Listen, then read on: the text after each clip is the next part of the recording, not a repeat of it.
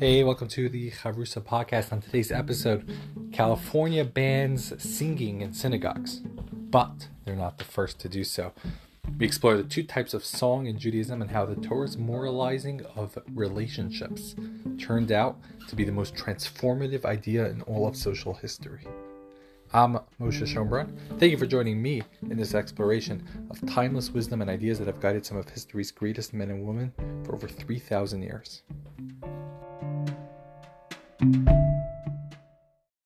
The Supreme Court of the United States has stepped up against the disparate treatment of religious and spiritual gatherings, this time in California. First time was in New York. Some in California, and California had banned all indoor gatherings when it comes to spiritual and religious purposes. Indoor gatherings were fine and are permitted for shopping malls, salons, terminals, etc., but they had banned specifically religious and spiritual institutions, and the Supreme Court has overturned this unreasonable ban targeting religious institutions. Of course, this makes absolute sense. Regardless of whether it's a general idea at all to have anything indoor, that's another conversation. But if you're going to allow indoor dining, then there's no reason from a logical perspective why indoor dining should be allowed, but indoor davening in a shul should not be allowed. I know my synagogue here that I go to in Maryland initially had come under a ban that they were not allowed to hold any services indoors. At the same time, restaurants were allowed to have, first it was 25% capacity, then 50% capacity. So what the rabbi did is he reapplied, because the shul has a commercial kitchen that they use sometimes for kiddush or local events. So they resubmitted themselves, instead of being classified as a synagogue, as a restaurant, and said, okay, now we're a restaurant, and maybe we'll have some healthy snacks after services to hand out. We have some coffee. So therefore, now we can have indoor capacity, and that's actually what happened, which on the face of it is just ridiculous, and that's what the Supreme Court is referencing here. Of course, each person should decide based on their own circumstances and their own scenarios how to conduct themselves. Just because something is permitted and is legal doesn't make it the right thing to do, and just because something is illegal doesn't make it the wrong thing to do. As we talked about by the vaccine distributions and the priorities there, etc. Back in the episode, fried matzo balls and ethical distribution. Now, what's very interesting is that part of the ruling in the Supreme Court, they maintained a ban on singing in the shuls. So even though the gathering itself is now permitted under safe conditions, but singing is banned. Now, avid listeners of the Chavrusa will likely remember this is not the first time in history that a ban was specifically placed on singing, at least in the Jewish context, in the synagogues.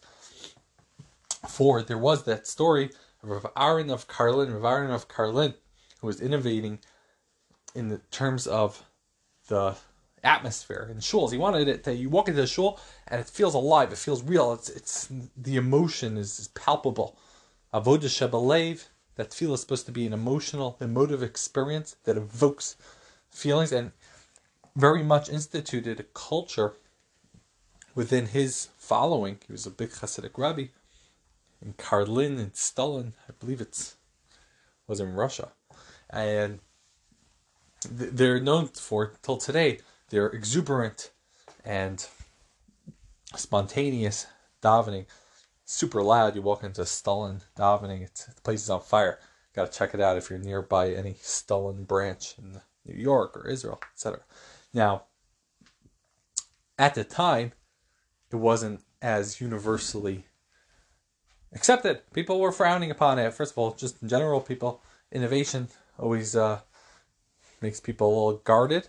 And number two is because they felt that, it should be a more serious thing. It should be more decorum. Everybody's, quiet voices and a library type feel. It should feel the somberness and the seriousness and the magnitude of the moment that you're convening, having a actual conversation with Kadosh Baruch Hu, with the God Almighty, with Hashem. Should have some more seriousness, and that was the two sides of the coin here. And he's visiting and he's traveling, and he gets to a town, and they say, you can't come to our place. You can't come to our shul. We have a different style. You're going to ruin the decorum. And he says, I want to join the community. I want to partake in the minyan. I want to come daven. I'll agree. I won't sing. And they say, fine, you could come. You could come to shul, but you can't sing, which is exactly the Supreme Court echo here. You could come to shul, but you can't sing. So what does he do? He goes to shul. And he starts very modest in his place, saying the words very softly. And then he gets up to the beginning of Pesukei de Zimra, the verses of song that, as we suggested back in the Charusa podcast, in that episode, we had 5 ideas of how to revitalize minyan, to restructure the way services are conducted today. One of them was we need to reclaim Pesukei de Zimra. Pesukei de Zimra is supposed to be an emotive singing chapters of the song, and the typical experience today is just lip service and you mutter through it. So we need to reclaim it with song and joy. And he gets up to Baruch Sha'amar V'Haya, Ayla, the source of all blessing that's spoken to existence of the world. And he bursts out in dance and song, and he's dancing and singing. He's ecstatic. He reached that point that it can bubble to the front, and the rabbi of the shul is quiet. And the place is in shock. This was the deal. No singing. The rabbi lets it go, and he says, I always thought that singing was this shtick. It was this like external mode to try to get people into it, to, liven things up. But I saw how real it is.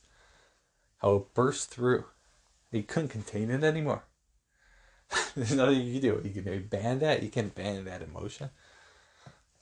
The emotion is just freeing. That's the freedom. By the way, this could answer a very interesting contradiction. Or on the surface, it seems like a stira, like a contradiction. On one hand, the Jewish people sang a song after the splitting of the sea. One of the most epic compositions in world history in music, in prose. A beautiful song composed by Moshe and the Jewish people right after the splitting of the sea. And we recite it every day till today. During the morning services, on the commemoration of the event, it happened 1 week after the Exodus, which is the last day of the Pesach holiday. We celebrate Pesach for 7 days, 8 outside of Israel. And the question is, so fine, so the singing is great, the song is great. Now, if you look in the Talmud says that we don't recite the full Hallel, another collection of songs of praise and dance. We don't recite Hallel on this day, on the commemoration of the event, because the Egyptians died on that day. And Hashem looks out and it says, how could you sing when my creations are dying at sea? People are suffering. How could you sing? And because of that, he stopped. The angels joined the Jewish people in song, and he stopped the angels and said, you guys can't sing. But the Jewish people kept singing. Not only that, we still sing it every day. But on the commemoration of the event, we don't go all out. We don't sing the full Hallel. Why is that? Is it a good thing to sing? Is it not a good thing to sing? The idea is that there's 2 levels of singing. Number 1 is when you think about it. You think, sit down. It's a good idea. Let's sing a song now. Let's have it come to, it's good timing for a song, good interlude, good commercial break. 10-second station identification. Let's sing a song. Then there's the type of experience when you're full of the emotion and it's overtaking you, it's overwhelming you, that you jump out in song. when you're at a wedding and you get caught up in the experience, in the music, and you just want to sing. Or sometimes in a more sorrowful song when you're overwhelmed by what's going on, and you just want to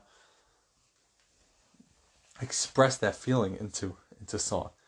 That's shira. Shira is that spontaneous music, as opposed to zimra, which is more calculated, thought out, expressed. That's the type of song. The angels don't have those spontaneous feelings. They don't have the emotions, the human emotion, and therefore their song had to be put to a stop. But Rav Aaron of Karliner, that singing, the singing that comes so spontaneous and so natural, that's the most beautiful thing, and that's perhaps a deeper understanding in that King David. That King David was criticized for calling the Torah Zmirot Shabbat. Zmiros hayolichu kacha. It's a verse in Psalms 119. Zmiros hayolichu kacha. He says, Hashem, your statutes, your directives to me are zmirot. They're songs. And he was critiqued for that. Minimizing calling it a song is so much more than just a song. Yeah, on the other hand, you look at the Torah itself. The Torah says, write down, Hashem tells Moshe, write down this shira. It's the last of the 613. It's the mitzvah to write a Sefer Torah. Write down a Torah. The Torah itself is called a shira. So how is King David criticized for calling it a song? That's the difference. There's a shira and a zimra. A shira of something that's so authentic and so real that it's expressed through song. And Zmira is like Zmira Shabbos, that it's more calculated, it's written out. You decide, okay, let's sing a song. Let's sing it now. Now there's ways to combine it too. You could take a Zmira of Shabbos and make it a Shira, make it spontaneous. But that's the general idea, is to go for that authentic song, the part of the song that's so real, it's so raw. It doesn't have to be a symphony and every single note is exactly on key and tune. And it's okay to be a little off key, a little off tune, a little off pace. Because it's not about the musical experience. We're not judging the aesthetic of the music, but it's about the emotion, the heart, the realness. And I think this is a good litmus test. I think come, let's say, high holidays, cantor, the higher cantor. People today go to cantorial school, things like that. Perhaps, instead of judging by the quality of their voice and their music and their range, we could somehow prioritize people based on their heart, their feeling, the emotion that they put into it.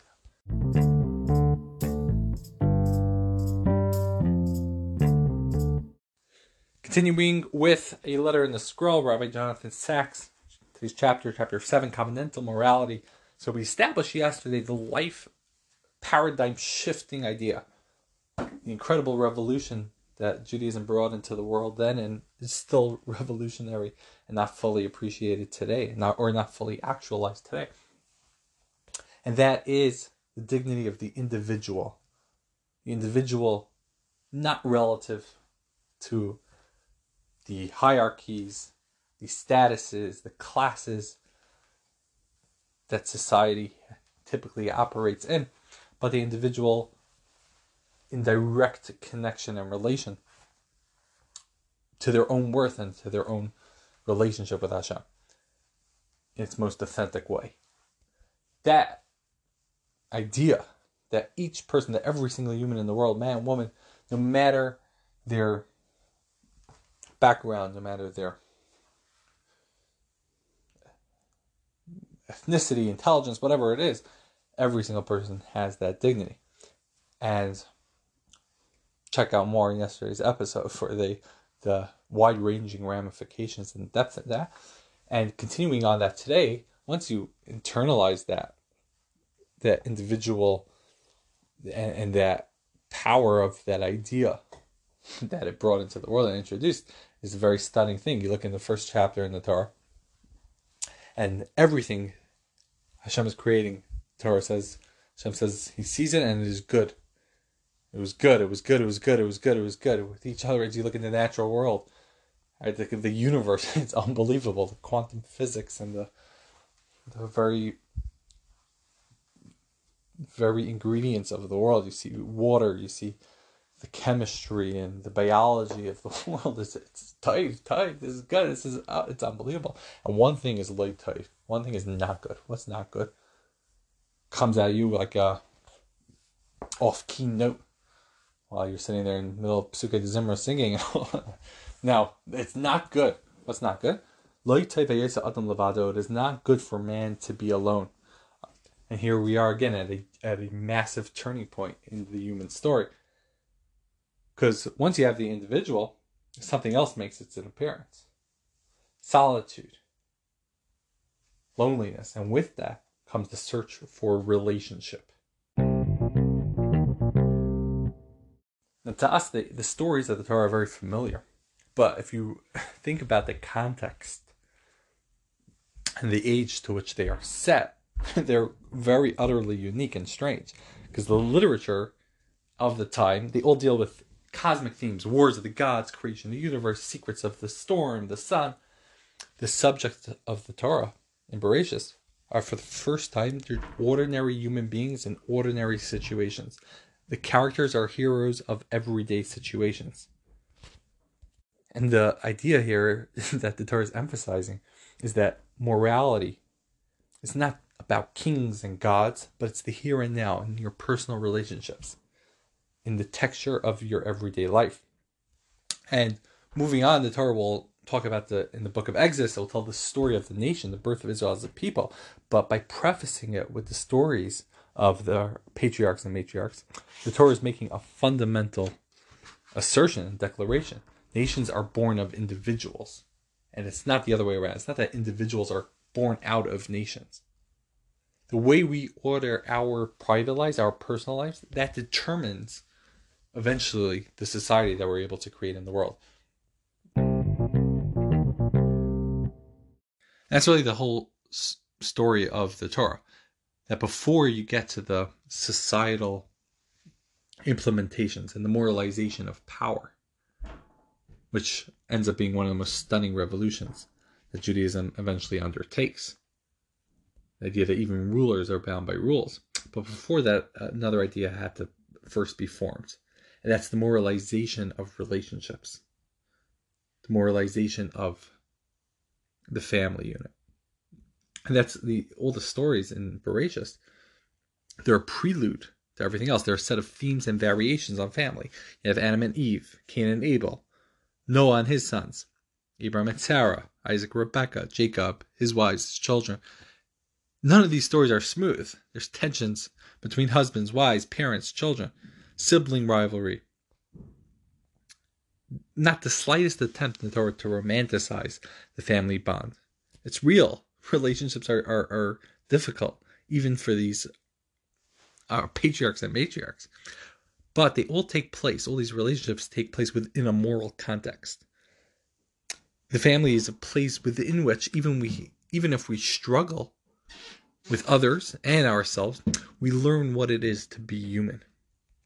And what follows in the Torah is a recurrent theme on relationships. All the stories in Bereshit and Genesis, all the stories are defining the boundaries of a moral relationship. It's moralizing intimacy. It's moralizing marriage. You look at the theme, anytime somebody steps out of the home, step out of their family unit, disaster ends up striking. Avraham with Sarah. Sarah is abducted and taken by Egypt. Again, they go down to, because of the famine, they leave their homeland. They leave Israel. Again, she's abducted by Avimelech. Same thing happens with Isaac and Rebekah. Rebekah is abducted. The same thing occurs when the visitors in Sodom, they're visiting Lot. They're visitors. They're outside of their home. And the locals all swarm on them to sodomize them. That's where the name sodomy comes from. It was conferred on the English language. Dinah walks outside her home and she's abducted and raped. Joseph is outside of the home, and the wife of Potiphar nearly succeeds in seducing and bringing him outside of that moralized relationship. And that's the critical moment, or this is the critical moment in the journey of mankind in this story. It's the radical idea that moral relationships are the basis of a free society. Because the entire complex of society, a civilization, depends on groups of individuals working together. But this can only work if it depends on trust, if there's trust between the people. Not if there's power. If there's power, that's not a real relationship. Whether it's physical, economic, political, it's not free. My will prevail over, and at the expense of yours. You're a means to my end. And that fails the Torah test of, am I treating this person in the image of God? Am I treating them as an individual? And it also doesn't redeem you from that sense of solitude. Because if you're just an extension of me, I'm still alone. And the idea that a relationship is the basis of a moral society, a trusting relationship, is what's being learned throughout the stories of the Torah. That every single time the Jewish people stepped outside of their boundaries, they encounter a world of sexual immorality, of murder, of abduction, of injustice. Learning in the process that a real relationship is when you're respecting the other person in their own right, not seeing them as a means to your own end, to your own pleasure. Relating to people with freedom and dignity. Not to just simply use the person. And that reflects and extends to all other relationships. And if you think about circumcision, the story with Abraham and the whole concept of circumcision within this context, I'm being reminded specifically about the binding force of the moral obligation in terms of sexuality. I'm thinking about it, this actually brings up a very interesting exposure in the problem in widespread pornography use. And that is that, by definition, the people are now being viewed as just a means to an end. It's a means to my own self-pleasure. And then that ends up degrading or minimizing how I would view freedom and dignity of people. And are they persons at their own right? Instead of debating pornography in terms of, is it the right moral thing for me to do? Is it not the right moral thing to do in terms of self-discipline and pleasure, and relating to life of pleasure and how it fits into a greater perspective of pleasure in Judaism, and which contexts and which methods will bring you the ultimate, longest lasting sense of satisfaction and contentment. But just in this angle, in that what's happening is, when a person watches pornography, is that they're viewing those people as a means to an end, as a means to the end of their own pleasure. It goes to the contrary of what the entire moralizing institution of relationships is meant to bring us, to see the dignity in somebody else, to see them as a person in their own right with their own self-worth. Now, how do you actually do this? How do you create a relationship that's based on trust and not based on power? And the idea that the Torah is not only stunning in its originality, but vast in its implications, is that it's done through the power of words. Through the powers of words. Here's a book written by J.L. Austin, How to Do Things with Words. He terms this phrase performative utterances. A performative utterance. In Talmudic jargon, this would be called a chalos, something that you say that has a performance, that creates something. Language creates something that did not exist before. So, for example, if you promise to do something, you create an obligation, a neder in the Torah's eyes. It's not just a promise that you said you'll do something. It actually creates a new obligation. When somebody standing under the chuppah says, you are betrothed to me, what's happening there is a creation. There's something new here. It's transformative. It's a relationship of marriage. And this idea that words have power, no less than yesterday's idea of the birth of the individual. It's a critical moment in the journey of humanity. It's the radical idea that the relationships and the moral relationships is based on trust, depends on trust. Trust means you give your word and you keep it. It's the whole idea of a bris, of a covenant. What a covenant is when two free agents respecting each other's freedom, bind themselves by a mutual promise to work together, to be loyal to one another, to achieve together what you can't achieve alone. And this is what we call in Hebrew emunah. This is emunah.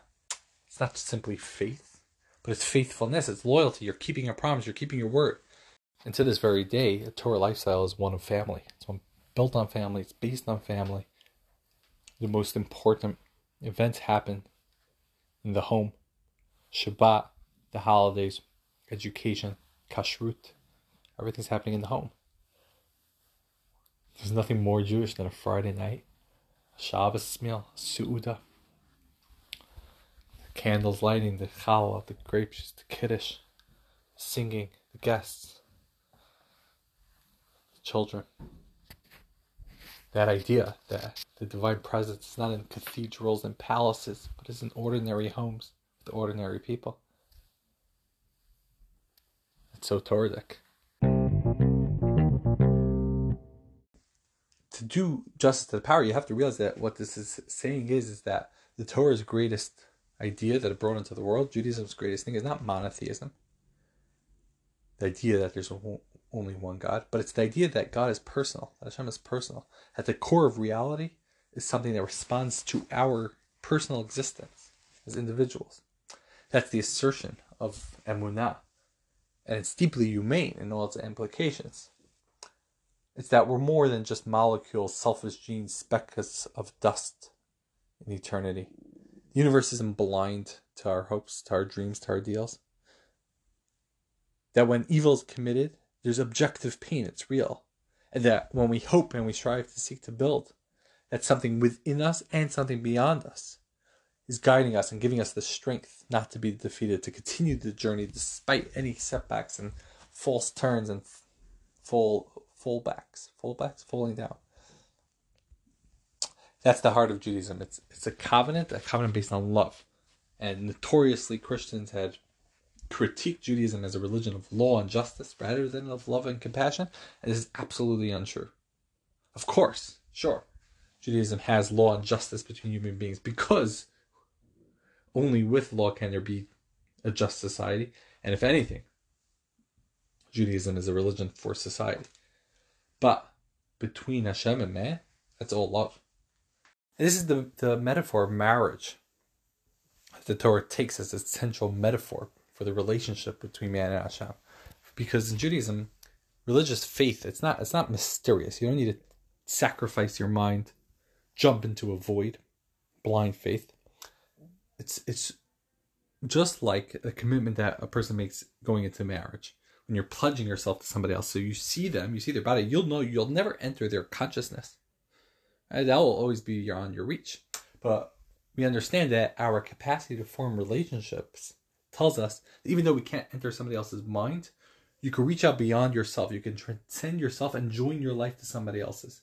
Create things that exist only in the virtue of being shared, such as trust, friendship, love. It can't exist when you're on your own.